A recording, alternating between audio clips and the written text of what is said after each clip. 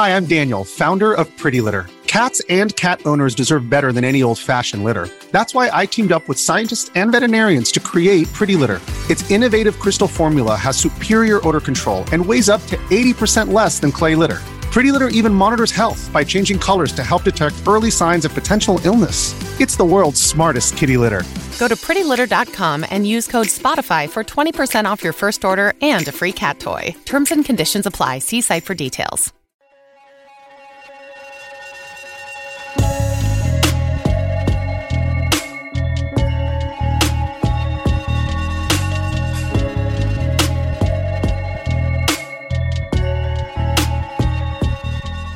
Welcome to the long-awaited Season 2 of Beyond Fear, the Sex Crimes podcast. We're excited to announce that in advance of this season, we joined Article 3, a podcasting network designed for podcasts run by experts on topics related to criminal justice. On the first episode of Season 2, we are joined by Dr. Megan Sachs and Dr. Amy Schlossberg, two of the founders of Article 3. Megan Sachs, Ph.D., is an associate professor and the Criminal Justice Graduate Program Director at Fairleigh Dickinson University. She teaches classes on women in crime, serial killers, and crime policy. Her research interests include bail reform, plea bargaining, sentencing policy, and corrections. She has published her work in several journal articles and periodicals, co-authored 2 books, and contributed to several more. Megan received her Ph.D. and Master's from the John Jay College of Criminal Justice. Prior to her academic career, Megan served as a United States probation officer in the Southern District of New York. She is also the co-creator and co-host of 2 true crime podcasts, Women in Crime and Direct Appeal. Amy Schlossberg, Ph.D., is department chair and an associate professor of criminology at Fairleigh Dickinson University. Her primary research focuses on miscarriages of justice, the negative implications of incarceration, and issues surrounding reentry, with an emphasis on policy and procedural reform. Her works in this area have been accepted for publication in several academic journals, including the Albany Law Review, Journal of Criminal Law and Criminology, Psychology, Crime and Law, Wrongful Conviction Law Review, and Criminal Justice Policy Review. She is also the co-creator and co-host of 2 true crime podcasts, Women in Crime and Direct Appeal. We recognize that this podcast may be difficult for some of you. Please remember that you can always turn the episode off and listen later, or even listen with a friend. My name is Dr. Alexa Sardina. And I'm Dr. Alyssa Ackerman. Thank you for joining us for Season 2 of Beyond Fear.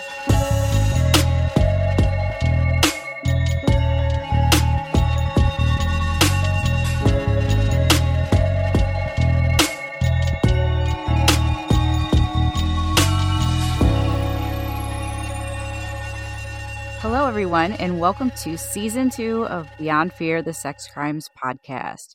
We're so excited about this season. We'll be covering a lot of topics related to sex crimes more in depth, and also featuring interviews with folks directly impacted by these topics. We're also happy to announce that we are a part of Article 3 Productions. And to talk more about that, we're joined today by Megan and Amy of the Women in Crime podcast. Welcome, Megan and Amy. Thank you, Alexa. Thank you, Alyssa. Hi, ladies. So good to see you. Good to see you, too. So I was thinking that maybe today we could talk a little bit about our origin story. So our listeners know a lot about Alyssa and I at this point and how we came together to create Beyond Fear. But I was thinking that maybe we could talk a bit about how you two came together for our listeners who might not be familiar with you. Well, it's a long love story. No, I began my career after I met Alyssa and we got our PhD together. I took a job as the criminology program director at Fairleigh Dickinson University. So building the program from the ground up, which was really cool and really exciting. And it grew quickly. And so 2 years later, I found myself in a position where I needed, a second hand, a right hand, really. And though I intended to hire someone with very different research interests and, maybe even like an international criminologist, Amy applied and she was just the greatest fit. And so I hired Amy and we began kind of running the program together, I'd say. I really couldn't have done it without. And so Amy and I clicked, I have to say, right? We clicked pretty, like, we were friendly. So Amy and I were definitely friendly, and we loved working together, but we got to be, I'd say, the heart, the besties through our first podcast, which was Direct Appeal. That's right. Yes. So that was the case of Melanie McGuire. And, Melanie had kind of reached out through other sources, and I started working on this, possible tracking of a wrongful conviction. I had no idea what I was doing. Like, I did not understand I didn't even know what podcasting was. Amy had to explain it to me. And then she was so good because she knew so much. She was like so in the know. I mean, you just had you were already way into podcasts. Do you realize I was into podcasts because I was in my car about 15 to 20 hours a week? Yeah, I wasn't in my car nearly as much. No.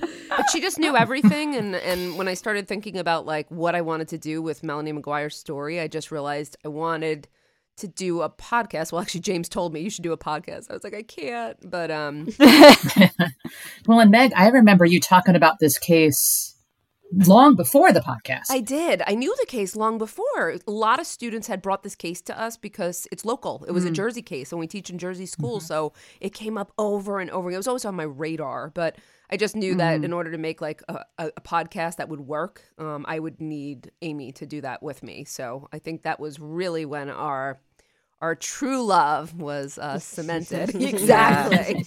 The real heart. When we started working on Direct Appeal, I think that was when we really, really got very close. And I think that brought us to Women in Crime. Amy, maybe you want to say a little bit about how, Women in Crime came on the radar.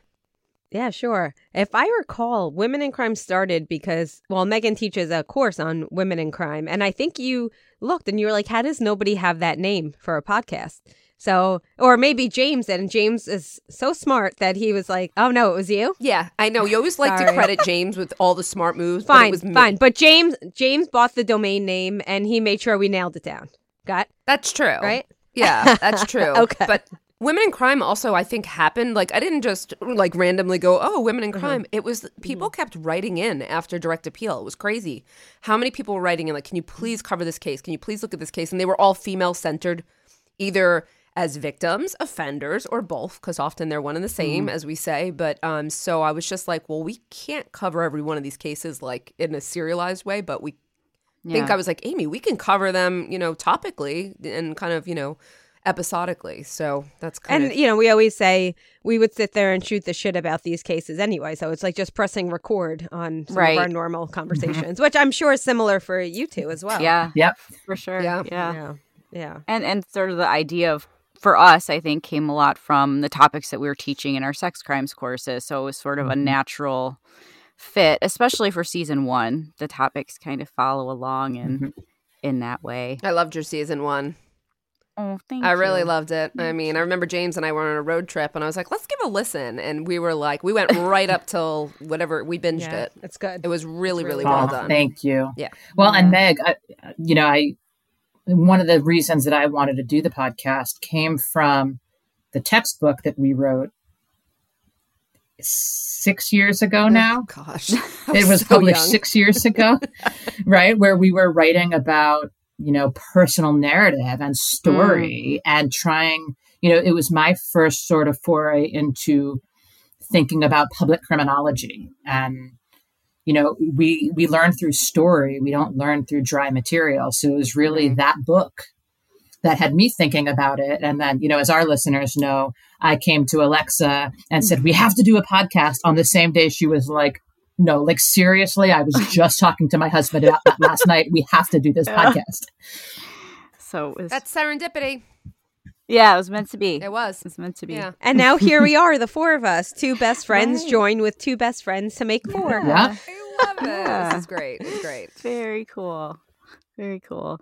I also was thinking, too, that I've been listening to a lot of Women in Crime lately.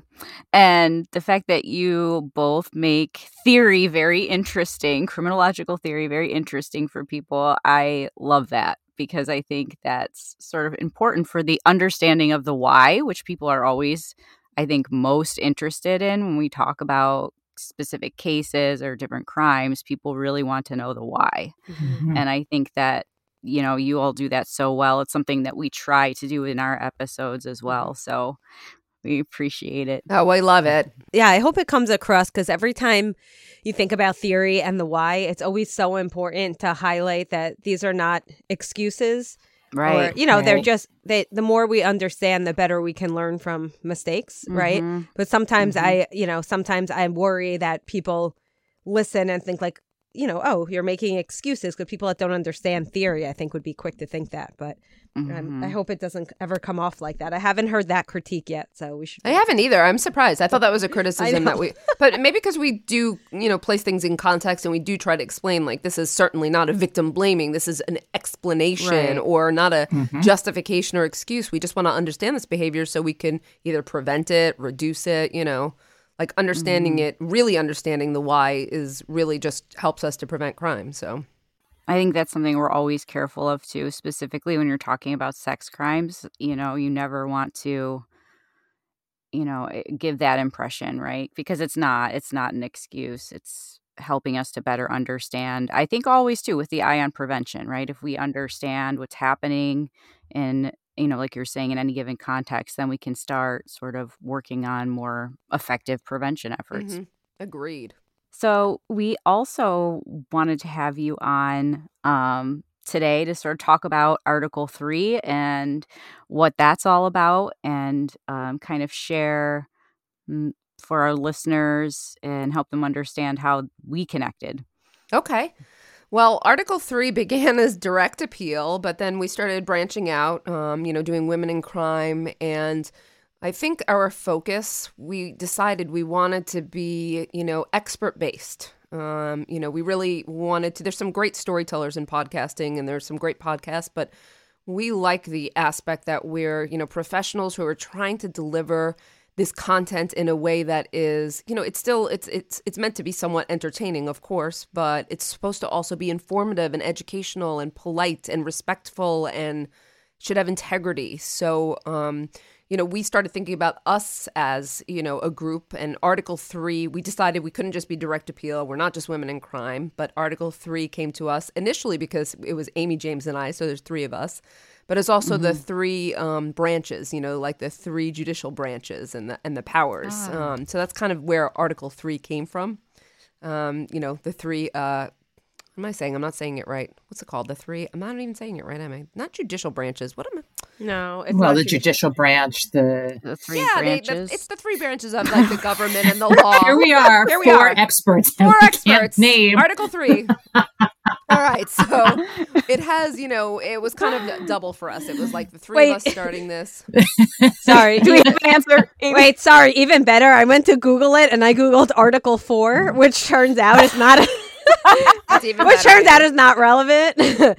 But no, Article 3, in case you're wondering, the judicial power of the first sentence of Article 3 says the judicial power of the United States shall be vested in one Supreme Court and in such inferior courts as the Congress may from time to time ordain and establish. Okay, so she said it better than I did. There you go. All right, there it is. That was so. It was kind of our ties to the legal world and the criminal justice system, but also us. And then when we heard your podcast, Alyssa, actually, you and I had chatted about the podcast, and I chatted with Alexa, and just kind of ways to get started and some ideas. And then when I listened. I just thought you guys were so professional, and you are delivering very difficult content. And it's something that we think about all the time. But I thought you also did so in season 1 again with objectively, professionally, personally. It came across as, again, this is people want to hear this information, but you're making it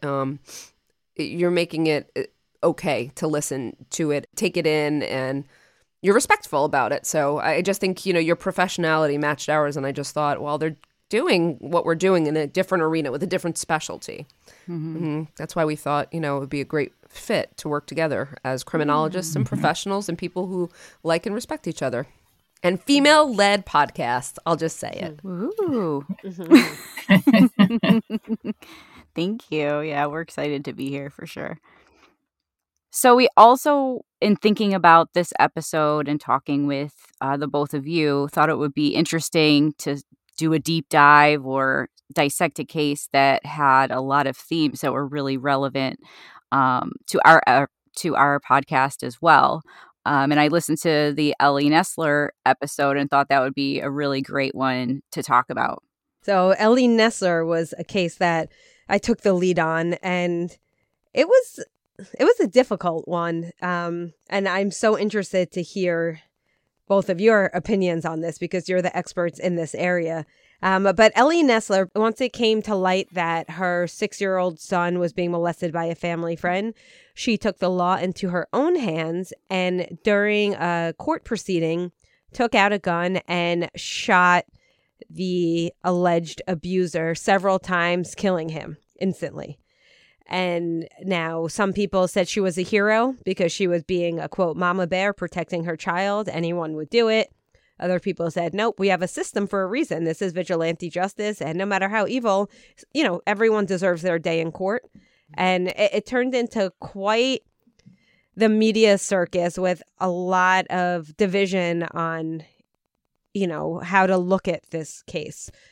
So at the conclusion of the trial, Ellie was found sane at the time of the killing of Daniel Driver, her son's abuser. She was sentenced to 10 years, but because of jury misconduct allegations and some other issues at trial, she ended up only serving 3 of those years. Unfortunately for the whole family, though, nobody wins here. Yeah. Because, Ellie ended up, passing away from breast cancer. Yeah, I think it was breast cancer. Yeah, so Ellie was able to, she was released from prison, but about 2 years after her release, she died from breast cancer. And the most unfortunate, or one of the most unfortunate parts of this story is her son ended up having a very difficult time. Yeah, he wound up really in the criminal justice system, incarcerated frequently. This is one of those cases where there was a ripple effect of her actions. Yep. And while we might understand it, and let me point out, maybe those of us who are mothers, I'm not, I might have a different perspective, but I do understand that instinctual response to it. But unfortunately, the ripple effect was so probably much worse. We were speculating on it, though, but if I had to speculate, he had received the proper treatment and his mother was in his life and was a stable force, I have to imagine that things would have worked out better. Well, yeah, and I think, too, the sort of more extensive harm that was done, if you want to sort of frame it that way, was like the tragedy of her son, going through all of this stuff. And I think ended up being charged and convicted of first-degree murder. So very serious charges, wasn't able to ever have really significant time with his family again. I am assuming he's still incarcerated. So it's really that, trauma, like you were saying, that ripple effect. It's that ripple effect of trauma as well, starting with Ellie. There's also what I thought was there was no chance for restoration for him. He didn't have any chance to ever confront his, abuser, to work through that, to heal himself. Mm-hmm. Yeah. So it reminds me of some work. So, we talk about it in season 1 of our podcast, but so Alexa does work in the prison system with people who are serving life after homicide. And I was fortunate enough to get to go with her on one of these occasions for the group that she was running. And the topic of the group was self-forgiveness. And at the end of the session, I don't know if you were standing with me or not, Lex. Yeah. But a man came up to me and he said, "It is not lost on me that you have found forgiveness for the man who raped you, but I'm serving life in prison because I took the life of the man who raped my daughter." And it wasn't until this moment that I realized that I took away her closure. I took away her ability to get restoration. And this is exactly what Ellie Nestler did. Right? She took away his ability to find healing. And we know now that punishment is like punishment. There's a lot. Punishment doesn't always help victims. You know that. We know that. Like being tough in the name of crime, that doesn't help people heal. So yeah, I certainly don't think she meant to do that. I think it was just, instinctual mom. But unfortunately, like the consequences, I think, were just so severe and didn't allow him any chance for real healing. Yeah. Yeah. But I think it also comes to the way that we view people who commit sex crimes. But like if it was any other kind of crime, I don't know that the instinctual thing would have been to go murder this guy. Yeah. I think that's probably true. Yeah. Or that public support would have been sort of on her side, like it was, at least initially it was. I think if it had been murder, this support would have been the same. But I don't think there's another crime outside of homicide and a sex crime that would have elicited that type of support for her actions. Yeah. Well, and some of the things that she said, like this, this guy has molested hundreds of children. Right. It just speaks to the myths that we hear so often in our work, right, Lex? It's the assumptions that people make. And when you think about myths as well, I think one thing that this case really highlights too is the abuse, that sexual abuse typically happens between persons that know each other, right? This isn't perpetrated by this stranger in the dark alley. This kid was, harmed by somebody the family trusted. And so I think that sense of betrayal was also there for her. I trusted this person and put, my child almost like in harm's way, I'm sure is part of the feeling that she had. I'm not trying to speak for her, but I would think that that's what it was. Well, yeah. And she said, she didn't want her son to go to the sleepaway camp because she was a very overprotective mother, because she also was victimized when she was younger as well. So I think the fact that like her instinct told her not to let him go, and then the family friend made her feel comfortable. So as you mentioned, it was someone she trusted. So she thought she was adding a layer of protection when in fact she was like, giving her son to, the person who was going to harm him. Ugh, and that is a worse betrayal. I mean, I can't speak for everyone, but someone violating your trust versus someone you don't know. There's no relationship between someone you don't know. There's no assumption of any trust or anything like that. So yeah, I think that does make it like, sort of double the guilt and pain, and it's terrible. Terrible case. Yeah. And Liz, I don't know if you thought about this at all when you were listening, but I kind of thought how much grooming was going on between, Ellie, the son, by, what's his name? Daniel Driver. Daniel, yeah. So how much did he really, over time, prior to this sleepaway camp, sort of gain her trust and groom her? Because we often see that parents as well as the children are sort of part of the grooming process, right? This trust doesn't happen overnight. Right.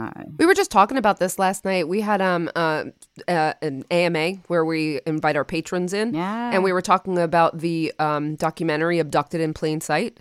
Have you guys seen that one?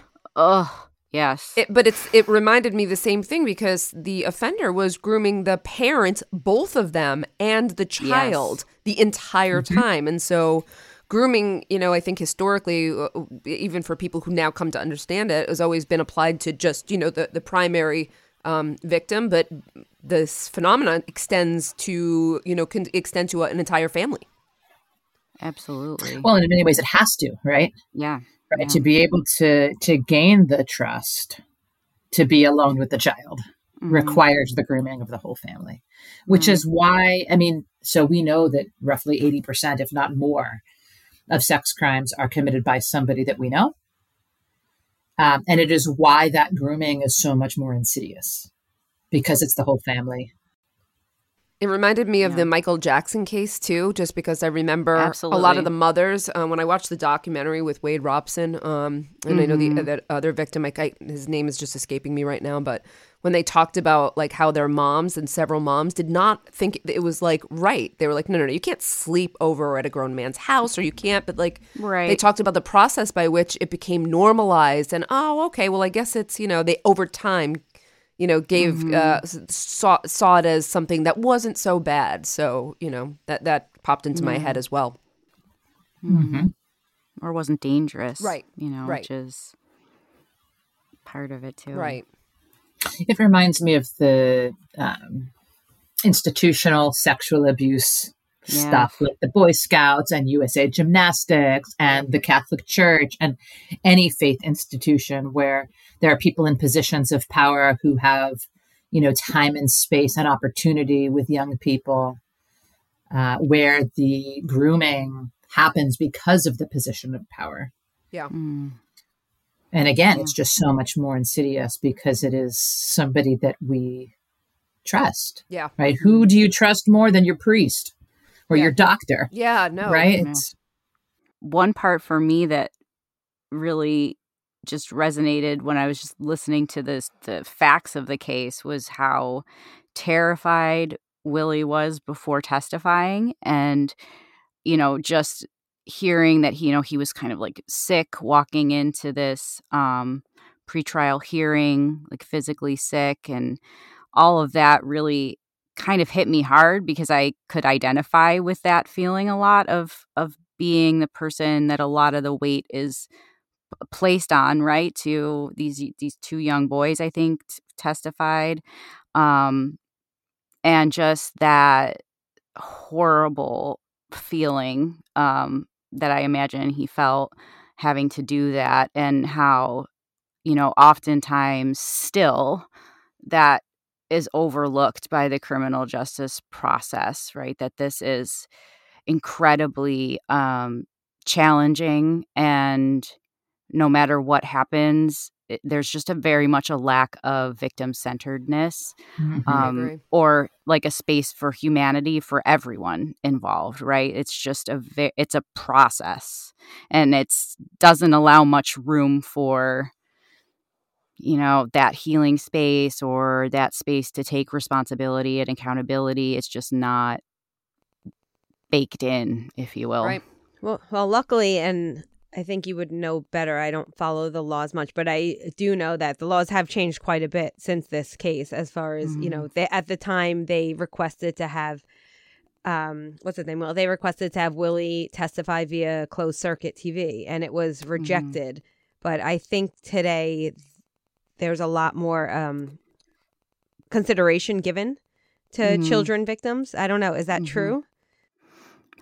I think so, yeah, for children. But I think that even for adult survivors testifying, I don't think it's easy either. And, it's also, that you talked about the sort of shame and embarrassment that he felt, and the suicidality, and sort of his change from, Willie previous to this happened to Willie after.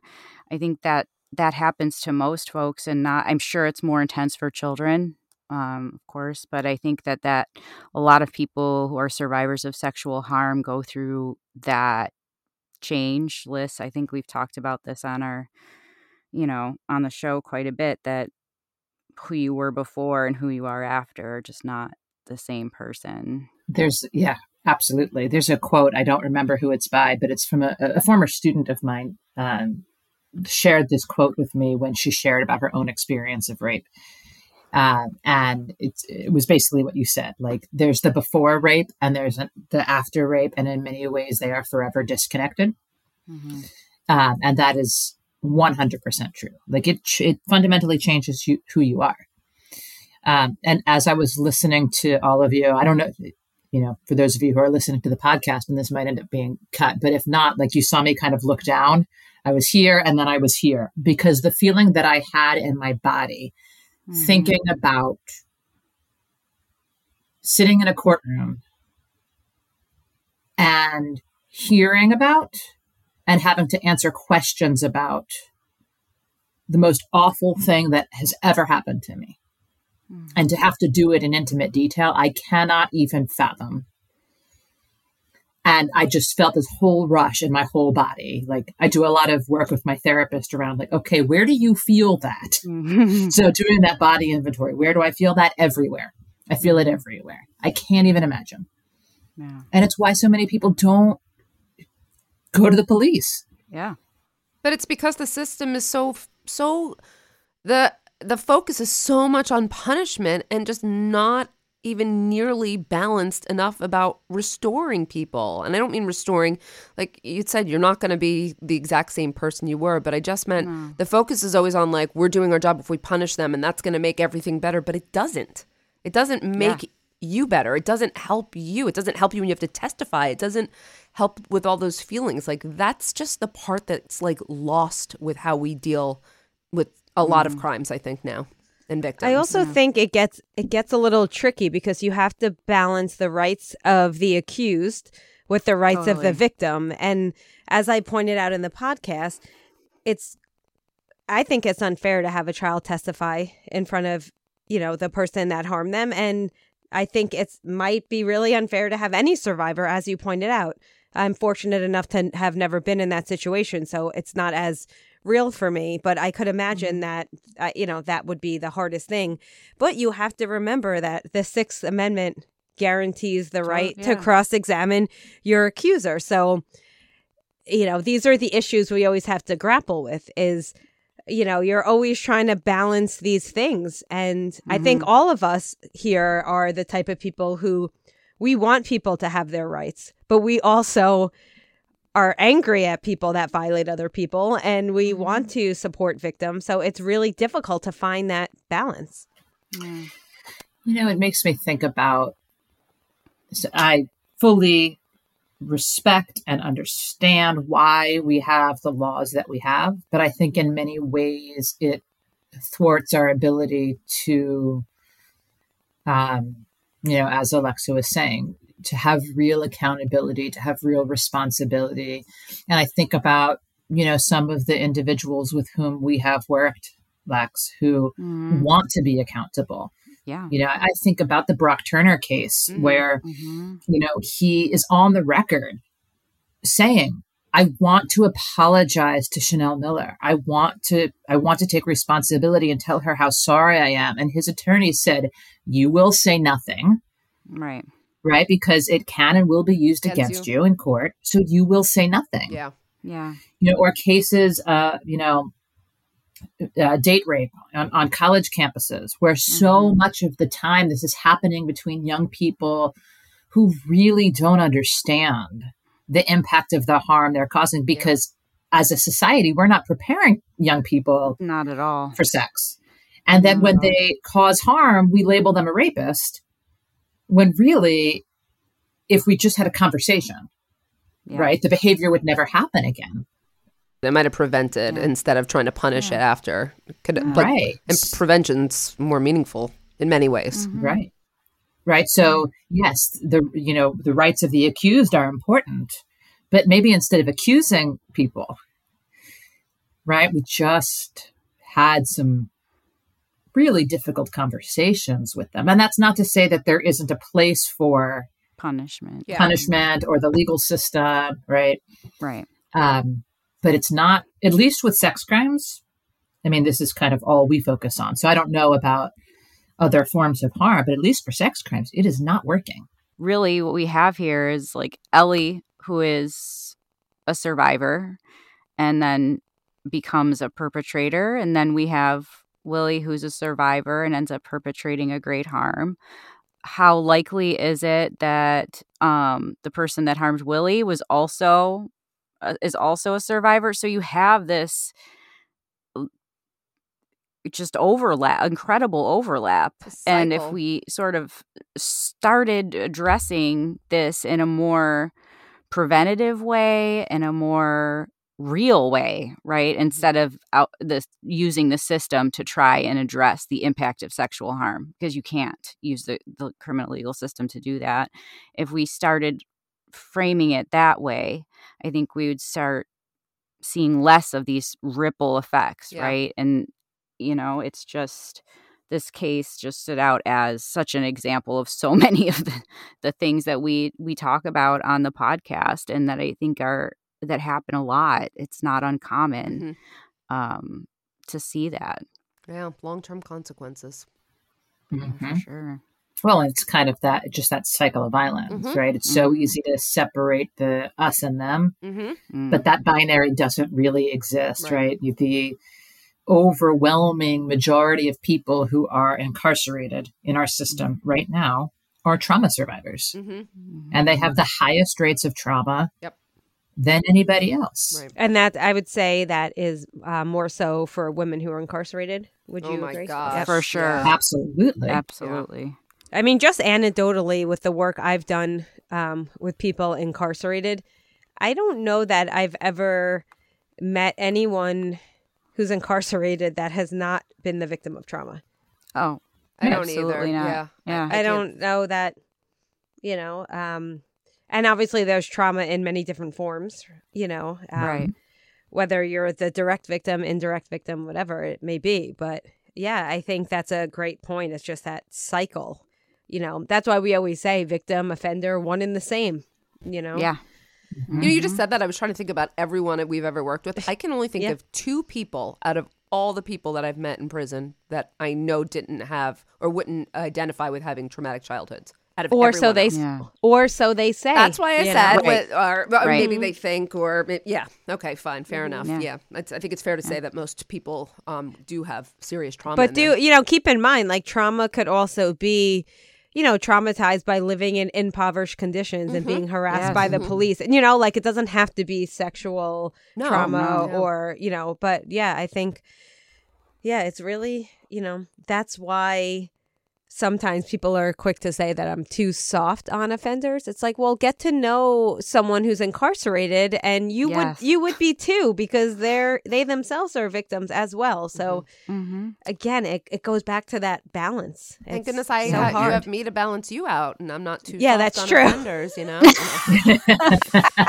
That's true. People Thank look God to for Amy that. for Amy's gonna go with the lighter route. I'm like, no, I need a little longer in prison. I need a little more.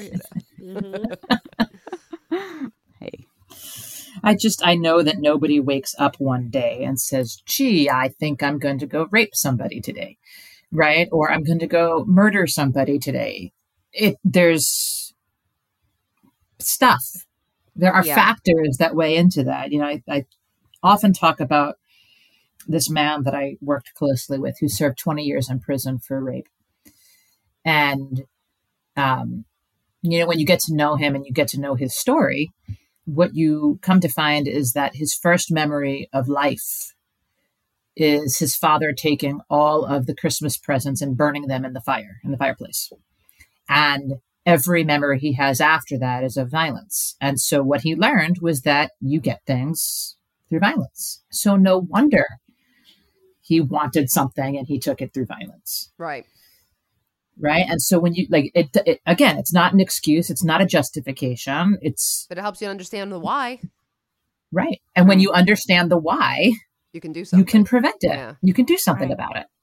Yeah, I totally. And you can have more empathy, like you can just see that the humanity in people, like you were saying, Liz, like the vast majority of people would never wake up one day and decide, I really want to hurt somebody. I want to, just do some horrific crime against another person. That's just not how it works. Yeah. I would imagine, Megan, I know you know more about, psychopathy. There are some people who wake up and say, I just want to kill someone today, correct? It's not, it's a small percentage, but there are some people, right? Okay. Alyssa said nobody. I noticed you said nobody does, and I thought that's not true. But Alexa said the vast majority. The vast majority, of and that was the right. And then I went, yep, Okay. that's exactly correct. There's of course a very, very rare and small percentage of people who do wake up, but the vast majority, as Alexa said, do not. To be more specific, when it comes to sexual violence, it's approximately 3%. Right. Of people who sexually harm, who are the person in the alleyway, right? The Ted Bundy. Right? The stranger, the sadist. It's about 3% or less of people who sexually harm would fit that. And yet, if you look at like the media, that's the one we all fear, right? That's what they show, right? Yeah. So I've worked with over 500 men who have sexually harmed. I have been afraid of one of them. Yeah. 2 of them. Okay. One's more recent. There's one other one. There's one other one. So there 2 in my entire career. And that's 500. Yeah. Look at those numbers. Right. That speaks well. That speaks volume, actually. Yeah. And, not only is that what the media shows us, but that's sort of what our sex crimes policies are based on. I mean, if you look at what we have in place, it is not based on the most common context or situation in which sexual harm occurs. It is based on these very rare instances of horrific crimes, against children that involve a stranger. And just that's what most people have in mind when they talk about protecting a child from being sexually harmed. The conversation is usually not about the neighbor. It's about, this stranger that's going to come, during the night or during the day when no one's paying attention and kidnap their child and harm them. So you're talking Megan's Law? Megan, you talk about that one a lot in your policy class, do, right? actually. I spend 2 full classes addressing the efficacy or lack thereof of current sex offender policies. I talk about the history, the origins, talk about the fact that most policy is passed as a knee-jerk reaction to a horrific event. And as Alexa said, horrific, but it's always it's unplanned change, which does not work. And so while everyone likes it, okay, we're going to get harsher, really harsh on these types of crimes again, who cares if they don't work? You know what I mean? If they're not protecting people, then and if they're not what's the reducing, sexual harm, then what is the point? Policy just for the sake of policy is just bad. Right. Yeah, they feel powerless and they feel like they need to make an example. They need to, throw, what's that word called when you throw the book at them? Yeah, throw the book at them. Exactly. They feel like, if we don't do something, then we're going to look soft on crime. So let's all get together and just over punish everyone. And obviously the unintended consequences of those types of policies are much, if you're looking at cost and benefit, I mean, you've hurt a lot more people than you've helped. Absolutely. Yeah. Well, and since we like specifics, Meg, you and I wrote a piece 10 years ago where we looked at the implementation of Megan's Law over a 30-year period, right? So Megan's Law was implemented in the United States federally in 1996. Oh, I feel old. Yeah, we're not so young anymore. And so we looked at rates of forcible rape from the 1970s through 2012, I think. Yeah, I think it was about that. That was when the article was published. So it was before that. But so about a 30-year period. And we looked at when Megan's Law was implemented and we found 0 impact. Right. Just crazy. And then, Alyssa, we also did another article where we looked at theory. And, we've talked about theory, about general strain theory, which is Amy's favorite theory, just so you guys know. If you listen to her our podcast, she'll go, Megan, I know I always go to general strain theory, yes. And, It could explain everything. Because it works. It explains everything. Thank you, Amy. But when we look at general strain theory or, offenders who are faced with, significant stress or stressors and they don't have the proper coping mechanisms, didn't our own work show that, stressing an already stressed population or, causing more strain to sex offenders is also, and I say sex offenders, I know we should be more specific about that, but just in looking at it generally, you're probably going to cause more harm, because they and it's not going to be sexual harm. It's going to be other crimes. Yes, which is like another misconception that it's always sexual reoffending. But I think it showed like recidivating in different ways just because the coping skills with all that stress, it's just not the best policy if you want to reduce sexual harm. Right. Well, and what we know is that the vast majority of people who sexually harm children do so because they cannot cope with life stressors. Right. And so if we're dealing with people who cannot cope with life stressors, perhaps teaching them how to cope with life stressors is the way to stop offending, not... Seems obvious. Right? Not to put additional stressors. I think that seems obvious. I mean, I really hope at some point in our lifetimes here that we see a significant move towards meaningful sex offender policy, because I just haven't seen it in my career, in my tenure here yet. And I don't see the shift yet. And I do see the shift, I'm not like a total pessimist. I see shifts in other areas where, drug policies aren't working. So let's move towards rehabilitation or decriminalization. But I just haven't seen any movement. I know it's because this is, the category of offenders that the public likes the least. And so moving away from these harsh policies is going to be harder. But I hope I see a change in certainly in probably not in my career, but in my lifetime. Because as Alyssa pointed out, we're getting older. So I'm planning retirement already. I wish. True story. I know. I'm ready. I think the most important thing for me, that sort of speaks to what we're doing the whole second season of our podcast, is the importance of humanizing people. And it's really easy to hate Daniel Driver, and it's really easy to hate Ellie Nessler. But really, when it comes down to it, if we just humanize them a little bit, and I know I'm going to get shit for that, but people are people. Yes. That's okay. And that's the message that I want this second season to drive home. And we're dealing with some pretty intense and difficult topics. For sure. But people are just people. And can I tell you that I've been trying to get this master's program implemented, that's a collaboration between the Department of Corrections and FDU. And basically it would be a model that I think everyone should do. Any student who wants to get a degree in anything criminal justice or criminology related or law related must take at least one Inside Out class. Yeah. Because I'm convinced, I think everyone in the world should, but let's start small here, as everyone here knows, if you sit down face to face with somebody that you had this preconceived idea of, you realize like you're both just trying to live. You both watch the same reality TV. You both have an aunt you love, and you both like pizza. It's like you just find common ground, and it humanizes, and you realize people are just people. Well said, ladies. Well said. It was great chatting with you guys about Ellie Nessler, and love the collaboration. Alexa, I've had you on a show before, which I've discussed. Yes. When I covered Ghislaine Maxwell, I had Alexa on as our expert, and we really had an interesting conversation, kind of dissecting Ghislaine, which was something I was like, I just couldn't wait to do. And there was what a case. It was such a case, and still ongoing. Ongoing. Right. So, having Alexa on was wonderful. It was an awesome episode. It really was. Yeah, it was cool. I loved collaborating, and now that we're part of a network, we really look forward to having you both on the show again. We're tossing around a couple of ideas right now, but we wouldn't want to spoil it for the audience yet, and we're somehow going to have to pick and commit to one or two. But certainly on Women in Crime, you will be hearing from Alexa and Alyssa in a future episode, and likely more than one, which we cannot wait for. Yeah.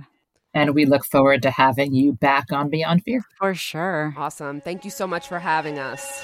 Thank you both.